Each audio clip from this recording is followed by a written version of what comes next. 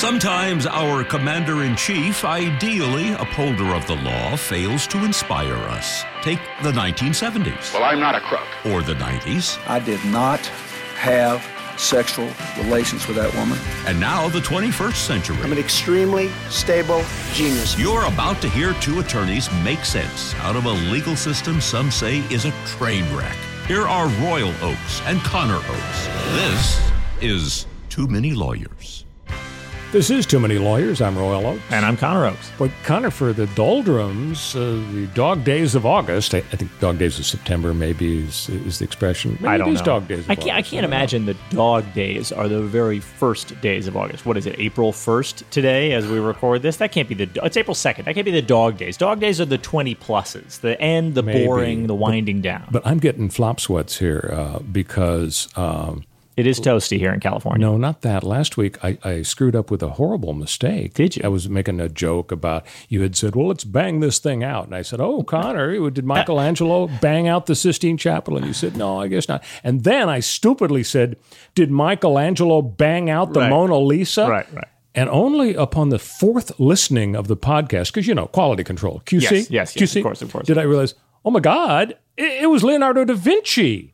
But, so that was last week's mistake. And then it was too late. Cat was out of the bag. And now this week, I don't know offhand if the dog days refer to August or September. Yeah. Well, you could always ask your wife, who has an art history degree, so she could tell you all about Michelangelo and Da Vinci. Yeah, and she seems to have a degree in every other subject, too. If we brought Lauren in to answer that question, we would not get a word in edgewise the rest of the podcast. That's a good point. So I got this from somewhere. We're going to do this off the air when we talk to Lauren about that. So what I was trying to get at is that even though this is early August and things kind of slow down in France, everyone goes on vacation for the entire freaking month. You realize that? That'd be great. I took a half of a day off in August once in my storied career at the law firm. Everybody in France takes the whole freaking month off. How do they do that? It's so great that you take such pride in allowing capitalism to destroy your health and happiness for most of your life. I suppose. Anyway, so there's news is the point. The Boston bomber death sentence was overturned. We're going to get to that. Hooray? Should we delay the election? Donald Trump has raised this question, and inquiring minds want to know. General Flynn, the emotional roller coaster continues. Thought he was free, and now the en banc decision or vote coming up by the D.C. Circuit. He may not be free after all. It is also coming up on the 75th anniversary of the dropping of the bomb on Hiroshima, entering this new era in human history. So we will talk about all of that. So before we get to that, though, I have to say that the Trader Joe's story that we talked about last week, Connor, there's a bit of an update. Okay. As we know, Trader Joe's had said, okay, if you think this is racist to call this a Trader Ming's Chinese food or Trader Jose's Mexican food, we'll stop it. And they dumped it. And now they've flip-flopped. Trader Joe's has decided, doggone it, we're sticking with these nicknames after all. Branding's powerful and important. What do you think emboldened Joe? Well, Joe's dead now, I guess, but Trader Joe's corporate heirs. Yeah. What caused them to man up and say, screw you, 17-year-old girl in high school who circulated an online petition? We thought we were going to go along with you, but we're not. I think they probably are in a spot that a lot of people are in right now, where they're feeling out the way things are and trying to, judge. If they were feeling out the way things are, don't you think they'd stick with the you're racist and stick with their decision to take down the racist stuff? They got pushback. Yeah. They said, okay, we'll change it. A lot of other people said, well, we don't think that is racist or bad. And in fact, you and I talked last week about how 70-0 LA Times letters to the editor said, we like those nicknames. We don't think they're bad. Right.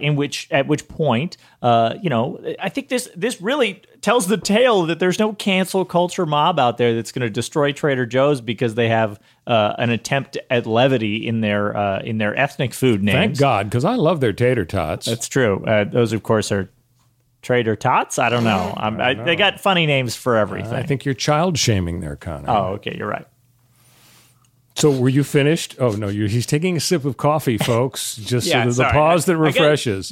I'm waiting for another pearl of wisdom for you, and I look over, and your lips are wrapped around a coffee mug. This machine runs on high-octane caffeine, I got to say. No, look, this is a company that is it's walking on tenterhooks, just like everybody else. I guess you would walk on a bed of nails, but you'd be on tenterhooks. You walk on hot coals like Tony Robbins. Thank you. Yeah, this is good. I'm glad this is a podcast where we nail down Connor's inability to make a good analogy. But I like the fact that they are it's not like they're pushing back, and it's not like they're saying, well, you're not going to cancel us. I'm Trader Joe's and I'll crush you under the weight of my papayas or whatever. I assume they have good papayas because they're Trader Joe's. But it's in my mind, it's all a process of people figuring out what's okay and what's not, and what's offensive and what's hurtful and what's not. And if it's not hurting anybody and the people who might be affected by it aren't feeling bad about it, then it's not a priority. I think that makes sense. So, believe it or not, we are going to get to our first story, but I just thought of another digression. I mentioned Tony Robbins. He became famous by walking on hot coals. Does anybody know really how he got away with that? I mean, was it a total charlatan fake thing? No. Hot coal walking is a real thing. That there is a cool crust of ash above the hot coal that would really hurt your pinkies. And is it the cool crust of ash trick? Is that what he does? I'm not a scientist, but I believe that the walk on hot coals thing is something you can do because of science if you walk in a certain way. Mm-hmm. Science is the explanation for everything, by the way. If you just walk in a certain way at a certain speed, putting the right amount of weight on each foot, you don't have to coat your feet in, Teflon or something. Tony Robbins is like 6'7". I mean, he's so huge. How could he not crush the coal down to the hot sturdy level? Coals. If anybody knows how he does this, just let us know. Royal Oaks at TooManyLawyers.com. He's got a good coal guy, who really figures it all out and sets it up for him. He's got a good hair guy. Sure. Okay, we really should get to topic number one. I mean, why at this point? I know, you're right. Let's just say goodbye. Say goodnight, Gracie. The Boston bomber. Right. So a federal appeals court on Friday, this is August 2, by the way, we're taping Sunday, August 2. On Friday, July 31, they overturned the death sentence of convicted Boston bomber. I'm not going to try to pronounce Saranev's name. But they ordered a new penalty phase trial, and they made it crystal clear. They said, let me be perfectly clear. He's never going to go free. He's in Supermax, Nixon, by the way. And he's going to stay there. And they're making it super clear that all that's happening is that the new jury will look at whether or not he should be condemned to death or life in prison. So he's 27 years old. He will remain behind bars for life. I said D.C. Circuit. This is the First Circuit Court of Appeals up in Boston. So riddle me this. I talked a little bit about this off the air, and I don't know if we have a definitive answer. Apparently, the defense lawyers chose not to challenge his conviction. They challenged his death sentence versus life. And what the appeals court said was, golly, the jurors were really biased. Some of them were tweeting out anti-Saranev stuff before the trial. Right. And Boston was this hotbed of tsunami of negative publicity. I mean, Boston strong. Yeah. The entire city came together. And I mean, you remember your sister was going to college in there. She was locked down in her apartment, which is blocks from this marathon.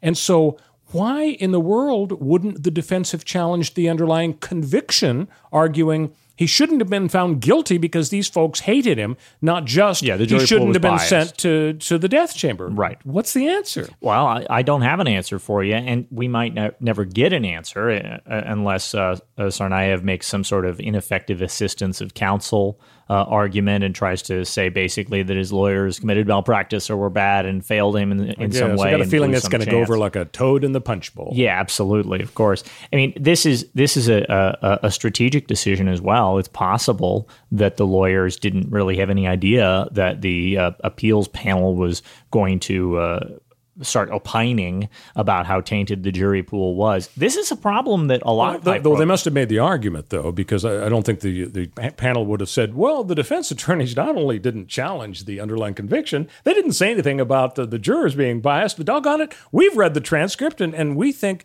no, I got to believe that the defense did You're challenge probably right, that. Because that actually is one of their strongest arguments against the death penalty being administered as well, is that the even if he did these acts, the administration of the death penalty was biased and based on sort of the desire for revenge. But that really gets down to the brass tacks of the issue: is what purpose does the death penalty ever serve other than the naked desire for revenge? Does it make people feel better? Does it give families closure? Does it make society feel like we've dealt with a problem in a more severe way? Or is it really some sort of bizarre incentive problem, as though life rotting away in Supermax isn't arguably a fate worse than death, but at least just as bad. Are we really incentivizing anybody? I think that there are legitimate arguments to be made that the death penalty does disincentivize people from committing murder, escalating certain crimes to murder. But at the same time, I don't think that those are really well documented or could be well documented. And I think those positives, potential positives, are outweighed by the concrete negatives of us all having to live in a society where our government decides who lives and who dies in a very real way. You're doing a good job of highlighting the underlying issues about capital punishment itself. I don't know that was really uppermost in the appellate panel's mind. I mean, maybe they were focused on that issue and maybe it motivated their decision. But I think instead, really, the real thrust of this was publicity in a high-profile case. Now, I don't know exactly. It's like Bill Cosby. How do you get a jury that doesn't know who Bill Cosby is? Well, that's right. And if we go, return with us now to those thrilling days of yesteryear, to the Lindbergh trial in the 30s when Charles Lindbergh. I remember it well. I mean, this monster kidnapped his and Anne Morrow Lindbergh's little boy, 2-year-old boy, murdered the boy. Right. The guy is caught. I think he was Germanic, and so there was anti-German fervor in the U.S. as well. And there was an enormous amount of publicity. And so that was sort of the birth of the issue of high-profile cases and a lot of publicity. What about moving the venue? I mean, when you move to the O.J. Simpson case, that stayed in Los Angeles. A lot of people are convinced that it was fame and popularity that influenced the decision. Michael Jackson, he was accused of molestation, and his trial was moved from Santa Barbara up to Santa Maria.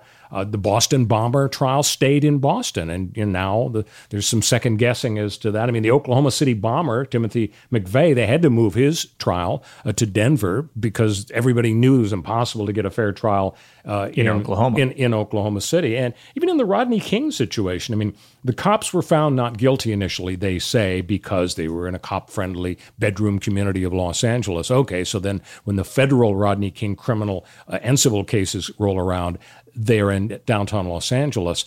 And did they move the federal criminal trial against the cops out of Los Angeles? No. Why wouldn't they, when you can pretty much go to Vegas and bet the house that this jury that lives in Los Angeles and had lived through the Rodney King riots in reaction to the not guilty verdict a year or two before, are they really going to look at it? Why wouldn't you move that trial out of Los Angeles? Fundamentally, it really does get down to what are you trying to achieve, and what does it mean to get an unbiased jury? If you believe that juries work, you may well say that what you want is a jury as close to the issues as possible. It's possible that you want a jury speaking from the heart as much as one can. And if that means that in a case where they think the person ought not have been convicted or ought not be, prosecuted despite having done it, they might engage in a little bit of jury nullification where they say, well, I don't care if this person is guilty of this crime. I'm going to say not guilty anyway. Or that you might want them to say, to be as harsh as possible because they are riding the wave of what public sentiment really is. Or maybe juries aren't supposed to be emotionally invested. Maybe jurors are supposed to be robots, and we're supposed to move every single case to Canada so that Canadian citizens can look down on Americans and say, well, and preferably the Yukon, because that's way up there. Yeah, way up there, and nice and brisk in case we need to get out of this hot LA heat right now. But Connor, that's really the question. Do you want a bunch of emotionless robots, or do you want people who are invested? I have an answer for you. Are you familiar with the Tom Cruise movie Minority Report? Of course, with the precogs and so on. Mm-hmm. Yeah. Well, Minority Report is what you just expressed when you said, jurors shouldn't be robots. They should be close to the situation. They should be emotionally invested in. Are you kidding me? If you're on trial for your life and you've got a bunch of haters on the jury who hate Connor, you don't want them. It wouldn't be right. The Majority Report is we want people that are totally objective. You can call them robots. They're still flesh and blood human beings. They just don't hate Connor going into day one of the trial. Obviously you don't want somebody that has an irrational, bizarre hatred of Connor. Like or Peter Strzok and Lisa, if they were in the jury to convict Donald Trump. Good thing. It's kind of what you're saying. Good thing they weren't. Now, if you go in and you say, oh yeah, Connor is my wife's ex-boyfriend from high school, and he treated her very badly in high school, and therefore I now hate him, and it's totally unrelated to the crime at hand, then yeah, of course you want that to be disconnected. But at the same time, you want jurors who are not going to try to sort of pull themselves out of themselves. Or if they've been living in a cave and they have absolutely no sense of the real world. The other issue is if you prune away everybody who knows who Michael Jackson is, what kind of freaks and monsters do you have left on this jury who haven't watched TV in the last 40 years? Be elderly people. I don't know that those would be freaks and monsters, like I said. Yeah, no, it's a really tough question. What do you want your jurors to be doing? John Rawls, a political scientist, wrote a very famous a book back in the 70s, I think, maybe 60s, in which he hypothesized a world where we would strip everything down to the bare bones and reconstruct and rewrite all our laws. But everybody who engaged in the law writing process, the legislation process, would step behind a theoretical veil of ignorance, wherein they didn't know what race or creed or religion or gender or age or profession or wealth they were, so that they could be objective and they would make laws that applied to everybody equally. Because I can't be cruel to the poor because what if I'm poor? I don't know, right? I can't be cruel to women because what if I'm a woman, right? Mm-hmm. And that's this great idea, this lovely, concept of the veil of ignorance. And maybe the jurors can sort of step out of themselves and say, well, I'm not going to be biased, even though I grew up watching Bill Cosby on TV. And I'm not going to be biased, even though I felt horrific betrayal at having heard that this guy that I watched on TV as a father figure turned out to be a monster and evil. And I'm not going to let any of that affect me.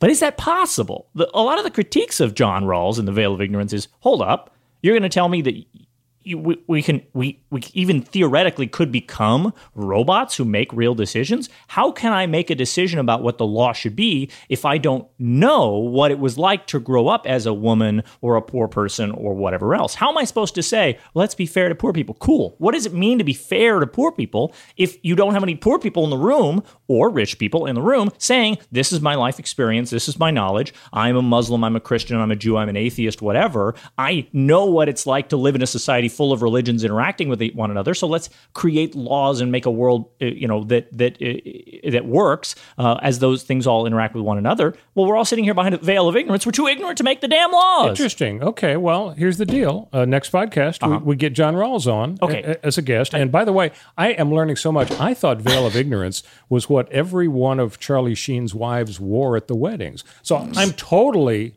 wrong about that. Ghost of John Rawls, are you out there? In our next segment of this podcast, we're going to deal with the crucial question, should, doggone it, we would delay this November election? Are there really solid and good reasons to do super that? Solid good reasons. Yeah. But before we go to the first break here, just a reminder, if you like the podcast, for whatever reason, please go on the internet. I think we've given 9 or 10 so far today. Yeah, for sure. Go on the internet. Use whatever platform you use to get our podcast. Apple Podcasts, Spotify, Stitcher, whatever. Podcast Addict, I don't care. And rate us, subscribe to us, and leave a little comment on there and say how great we are so that other people are more likely to see us. It really helps us out, and we really appreciate it. Stick with us on Too Many Lawyers. I'm Chris Hahn, the Aggressive Progressive. Check out a new episode of the Aggressive Progressive podcast every Tuesday. You know, the election is heating up just as the year is winding down.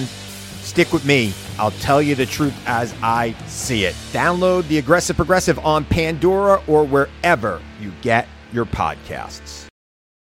The CarPro Show podcast is available on iHeart, Apple, and Spotify. I can't take my husband anywhere. He's constantly behaving like a 5-year-old, snorting, joking, yapping with strangers. It's so embarrassing that the one period when he's fully engrossed in anything is if he's listening to the CarPro Show podcast. Here they are now on the CarPro Show. He gets to hear Jerry and Kevin share all the latest and greatest news and information about the CarPro Friends universe, reviews and commentary on all the newer vehicle lineups from every major brand, stories and testimonials about ultimate car buying experiences through CarPro.com, and certified CarPro Friends at dealers nationwide. My only regret is when this 2-hour break from you-know-who ends. Save yourself. Grab some me time by tuning into the CarPro Show podcast on your device anytime, anywhere. Listen to the CarPro Show on iHeart, Apple, and Spotify, or wherever you get your podcasts. Brought to you by CarPro.com, where you now have a friend in the car buying business. CarPro.com. We're back with Too Many Lawyers. I'm Royal Oakes. I'm still Connor Oakes. Wow, and during the break, boy, did we get calls from Charlie Sheen fans, Connor. I'm going to withdraw my comment about that veil of ignorance or whatever it is. Yeah, some guy named John Barron called in and said Charlie Sheen's actually a great guy. There you go. And cocaine's actually great also, and you should try it. So Trump's new campaign song, so he won't get sued by the Rolling Stones, I think is, potato, potato, let's call the whole thing off. I think that's what he wants to do, is to push it. It was so transparent. I mean, everybody on the planet is saying, Donald, you want to move the election because you've read the polls and you're down by double digits, and all the Republicans are looking down at their shoes and kicking the dirt. And I saw a great tweet that was it's on that day. It said, today feels like I haven't seen the president's tweet kind of day for Republicans in the Senate. Some people say he was just trying to basically distract people's attention from COVID and the fact it's getting worse and the fact that people are critical of his leadership and so on. Do you think? I mean, he's a pretty clever guy. Do you think maybe that was his motivation to float a kind of a silly idea just to get people's gums flapping for a few days about something other than the fact that, we don't like what the president's done to fight COVID? Yeah, I think so. I think he's got such strong support from his loud base that they're going to jump on whatever bandwagon, and any idea that shocks and frightens the libs is a win for him, because his base gets to go, we're winning by, we're trolling you, right? We're getting a reaction out of you. And by saying something provocative that gets a reaction out of the left or even the center by saying, what if I delay the election, because mail-in voting is going to be fraudulent, even though mail-in voting and absentee voting are totally identical. And in that tweet, he says, mail-in voting's bad, but absentee voting's good. He's this is how he ran his entire campaign. His entire campaign was he stood in front of a rally of, Trump, rally attendees, wackos, and he would shout things and slogans, and whatever they cheered loudest for, that was his platform. He doesn't have any ideological footing on which to base a platform or a campaign. He just went with whatever the crowds shouted last. And darn, if that isn't democracy, I don't know what is. But this is the same thing he's doing. He's shouting things into Twitter via his tweets, and whatever gets the loudest reaction, both anti-reaction from the left and the center, the reasonable people, and the loudest positive reaction from his base, that's what he's going to go with. And so does he really think he has the power to delay the election or could delay the election? Maybe not now, but after 3 months of his base yelling about it, maybe he'll roll with that narrative. He ends the tweet with multiple question marks just to be, make it obvious to everybody. I don't know what I'm doing, but hey, can I even do this? Maybe, guys? So let me ask a personal question. Are you feeling okay? Is your energy level? I'm back to my sip of my fuel. Fatigue isn't setting in? There you go. Because it's just struck me that maybe you were tired of attacking the moral perfidy of Trump's audience. It seems like every week on the podcast, you are able to work that into the conversation. Yeah. I feel that you have strong opinions about that. I would say that, I have some positive feelings about them. I would put them in one basket, certainly. Would you call that a deplorables basket? Look, your words, not mine. Now, you don't really mean that this, was it 66 million to 63 million, the Hillary and Trump vote? You don't really mean to say that 63 million Americans who voted for Trump were deplorable. There are many Americans who voted for Trump, and for many different reasons. I can't look into the minds of every single one and say why they voted. It would take too much time. It would take so long.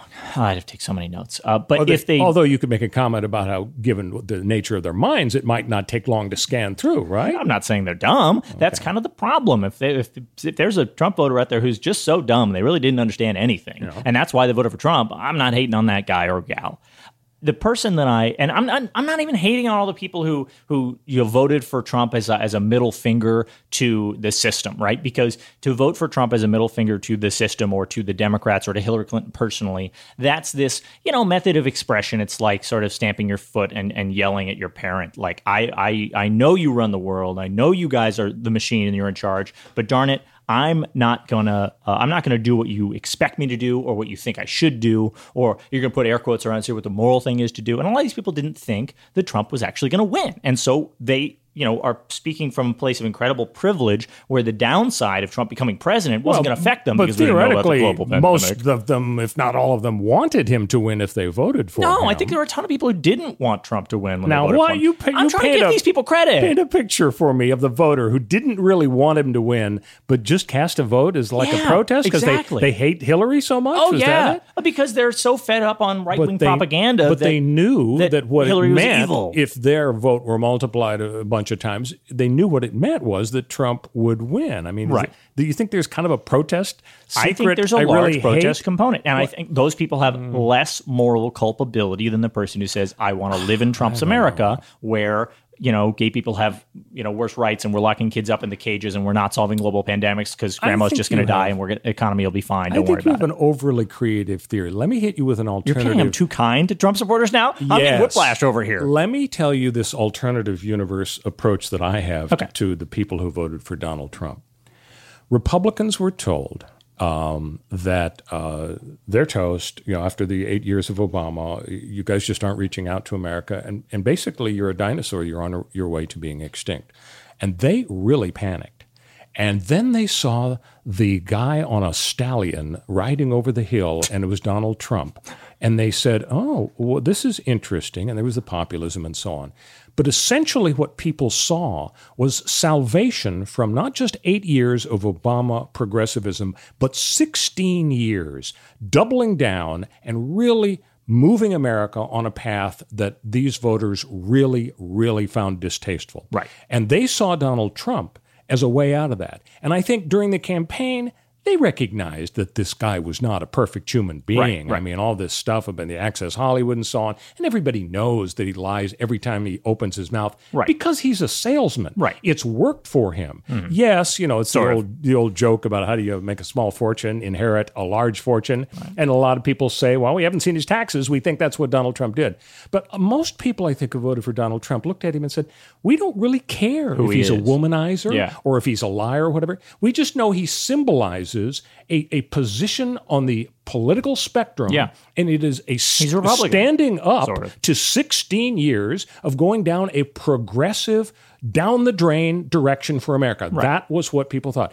And frankly, I think they still feel the same way. We've seen him shine and do things that have not been so great over the last 3 years, and people's attitude is still, doggone it, are we going to double down on progressivism as America seems to be embracing right now, or not? So I think that's what you're looking at when you're looking at the Trump voters. I think you're probably right that that's a larger segment of the population out there, in my estimation, total guess, but I would say that's larger than the protest voters. I was just highlighting the protest voters as sort of the least culpable on the scale in my mind. And then the next... Trying to make excuses for it. Right. And then the next least culpable would be this group here that is really just voting the party line, who are Democrats, who just believe that, government spending is actually evil and bad and will produce bad results. And therefore, we actually just have to keep those Democrats in check, or else they'll run roughshod and jack prices up to 100%, or sorry, taxes up to 100%, and the economy will fall apart. Now, that voter who's just scared of the economy and listens to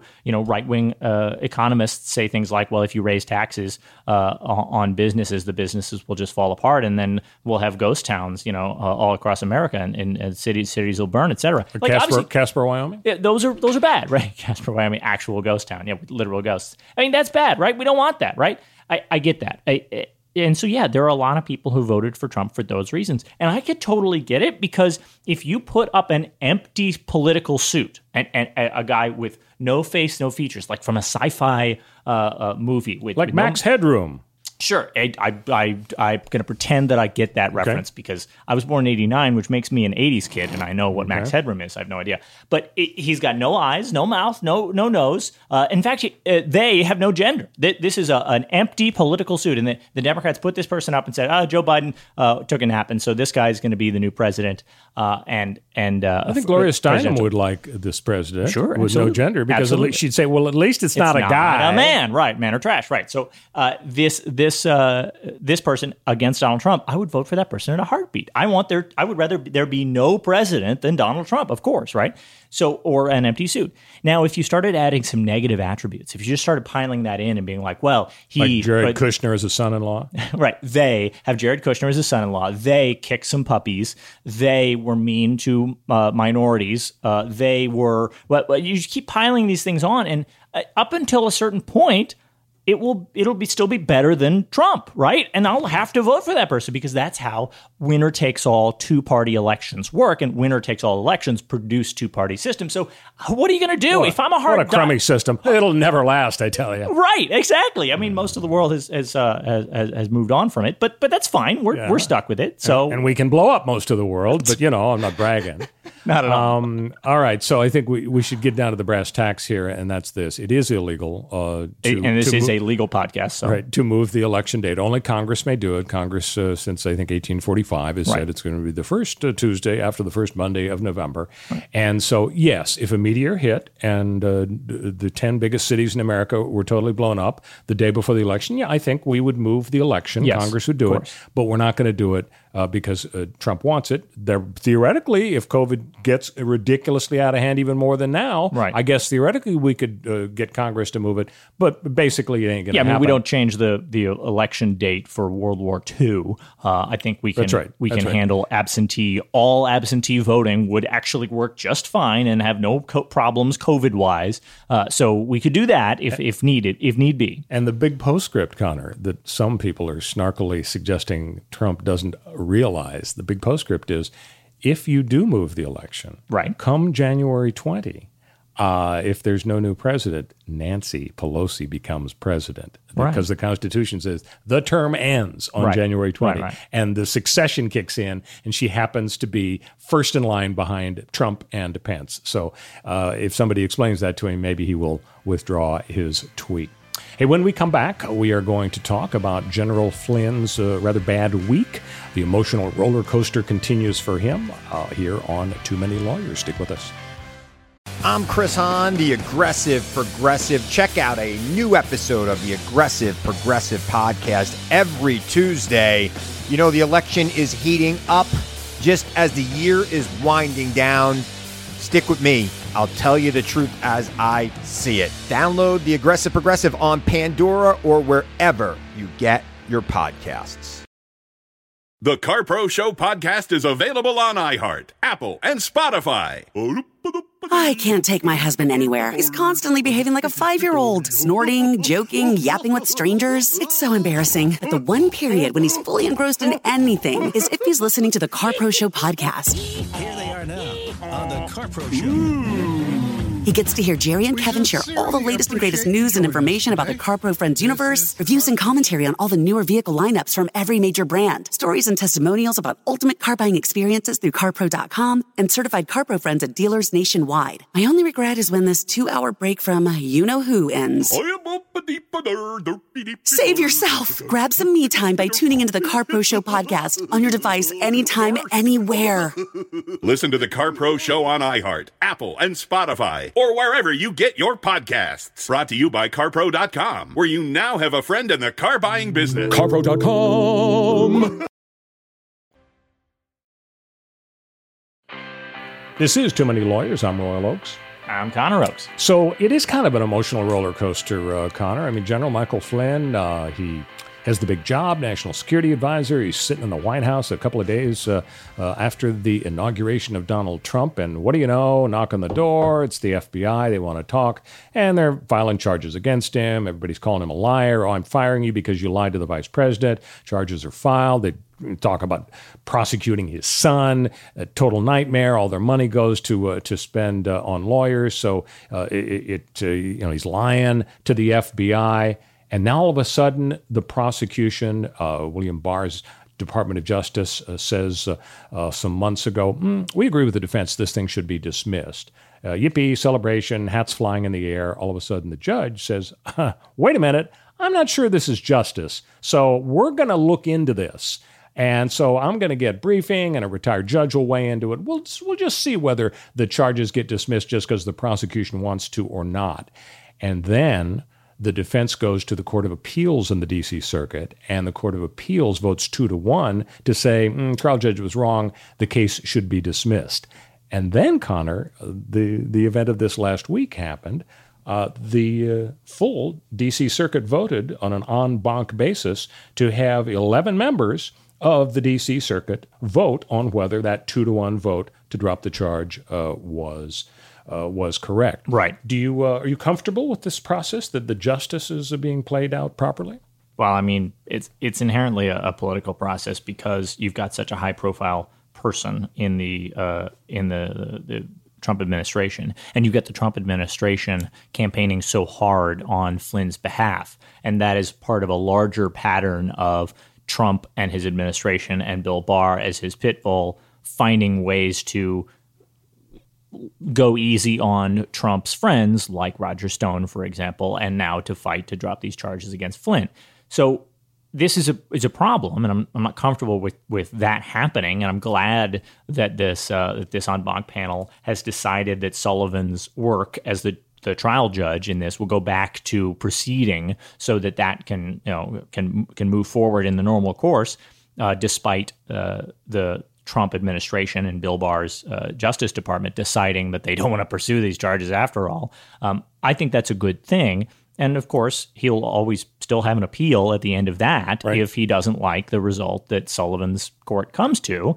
So it's not like his justice is being cut short. Really, the Republicans in the Justice Department were trying to cut the process short and wash their hands of this whole thing. And if we remember why Flynn got in this whole situation, Flynn was undermining U.S. national security by telling the Russians, hey, don't retaliate against us for sanctions because wink, wink, everything will be fine as soon as Trump is president. So that's what he's saying, is Trump is going to lessen the sanctions as soon as he became president. And that, of course, undermines the U.S. ability to operate on the world stage. And this happened to come up in some conversations with the members of the administration, the members of the Obama administration, at which point Flynn lied to the Obama administration and said, I didn't say those things on that phone call with the Russians. I didn't downplay sanctions and ask for them to go easy on us because he knew, of course, what the implication of what he's saying was going to be. And so he lied to the then administration and told them that he didn't say what he said. And then, of course, since we had a wiretap on Kislyak, the Russian, we had the tapes of him saying what he said. So he was found to be lying to the FBI. This proceeds forward, and suddenly Bill Barr's Justice Department says, you know what? We just don't want to pursue it for some reason now that we're in power. It's so weird that our guy, we don't think it's important to pursue. Of course, it's ironic that all of this is going on, all this effort, all this lawyer time, when all Donald Trump has to do is just pardon or commute the sentence. And when you think about Roger Stone getting his sentence commuted, arguably what he did was much more clearly a violation of the law and felonious activity. Roger Stone is a character from a mafia movie. He's hilarious. It's amazing. It's bald. It's obvious. It's terrible. Flynn is a general turned political operative who might have some shady dealings attached, but at least he was saying, go easy on the U.S. He was doing it for the wrong reasons and in a way that undermined U.S. interests. But come on, Stone is definitely worse. You're absolutely right. Last issue here. I'm interested, Connor, in your take on the whole Obama judges versus there are no Obama judges controversy. So we recall that a few years ago, President Trump said, there's a terrible decision is by an Obama judge. Well, Chief Justice Roberts, who tries to stay apolitical, couldn't hold back. And he publicly, without saying, I'm talking about you, Donald Trump, it was obvious when he said in a speech, there are no Obama judges. There are no Bush judges. There are just hard-working federal judges. We all do our best to try to get it right. So that's the controversy that's been brewing. Right. So I'm interested in your take on that controversy with respect to the General Flynn controversy, because I want to give you a few stats. Yeah. Let's talk about the 2-1 decision in the D.C. Circuit for General Flynn. There were 2 Republican appointees on that 3-judge panel and 1 Democrat appointee. Now, would you like to guess who voted for Flynn and who voted? I just can't imagine who would have. The 2 Republican appointees voted for Flynn, and the 1 Democrat appointee voted against Flynn. So now we move to the en banc request. Now, en banc means you take a look at all 15 of the judges on the D.C. Circuit and ask them collectively, do you want to have a full hearing of this because you're not happy with the 2-1 vote? Well, if you look at the numbers, of the 15, 11 were appointed by Democrats and 4 were appointed by Republicans. Right. And sure enough, that vote came out. We don't know the exact vote, I believe. Maybe it's out there someplace. But all I know for sure is that, yes, they voted to go ahead and overturn the 2-1 vote. Yeah. Now we come to the final chapter. There are 11 of the 15 judges who are actually going to vote on the General Flynn case. Right. And if you look in Wikipedia for who appointed these 11, you'll see that 7 of them were appointed by Democrat presidents and 4 of them were appointed by Republican presidents. Right. Now, that means 7-4 Democrat to Republican.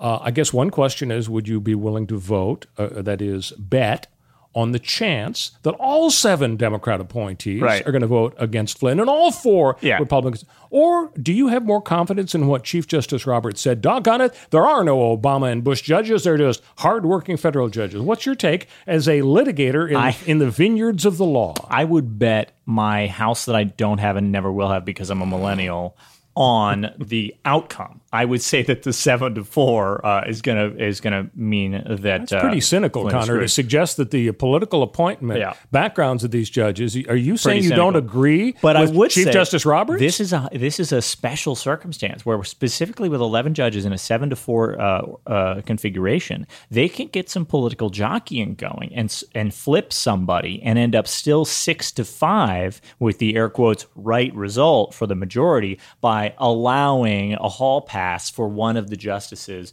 to, on the liberal side, to go with the conservative side just for appearance's sake. Or on the other side, because even if you turn one guy, you still lose. The conservatives are so screwed that they might decide that it looks good for them to go with a unanimous decision or a nearly unanimous decision because the outcome can't be changed. So in that scenario, while I might bet my non-existent house on the outcome, the actual split of votes, man, it could go any way you want and still be as cynical as you are required to be as a millennial. Well, I'll tell you this, Connor. It's discouraging to me that you have this cynical approach, because I can tell you from my personal standpoint, having litigated in the federal courts for over 40 years, generally for insurance companies, I think that I always get a fair shake. Always. And I think the federal 100%. judges, I absolutely think and you have no dog in this race because no judges listen to this podcast. Down the line, they absolutely do what they think is right. Yeah. No, seriously. I mean, I don't have political cases. I don't have a General Flynn. I'm also serious. No judges listen to this podcast, so you can really be as honest as you want, and you are being honest because this is what you've always told me, that you've had great experiences with judges. I believe 90% of the judges, according to surveys, are listening to this podcast. Anyway, we can hope. Well, I think we've resolved this issue as well as all the other fun issues in this podcast, and we've kind of run out of time. But I believe next week, it'll be right around the time of the anniversary of the bomb, the nuclear bomb. We're going to have some, nuclear and international relations angles to this legal podcast that hopefully people can look forward to. Can't wait. Thanks for listening, folks. We'll see you next time on Too Many Lawyers.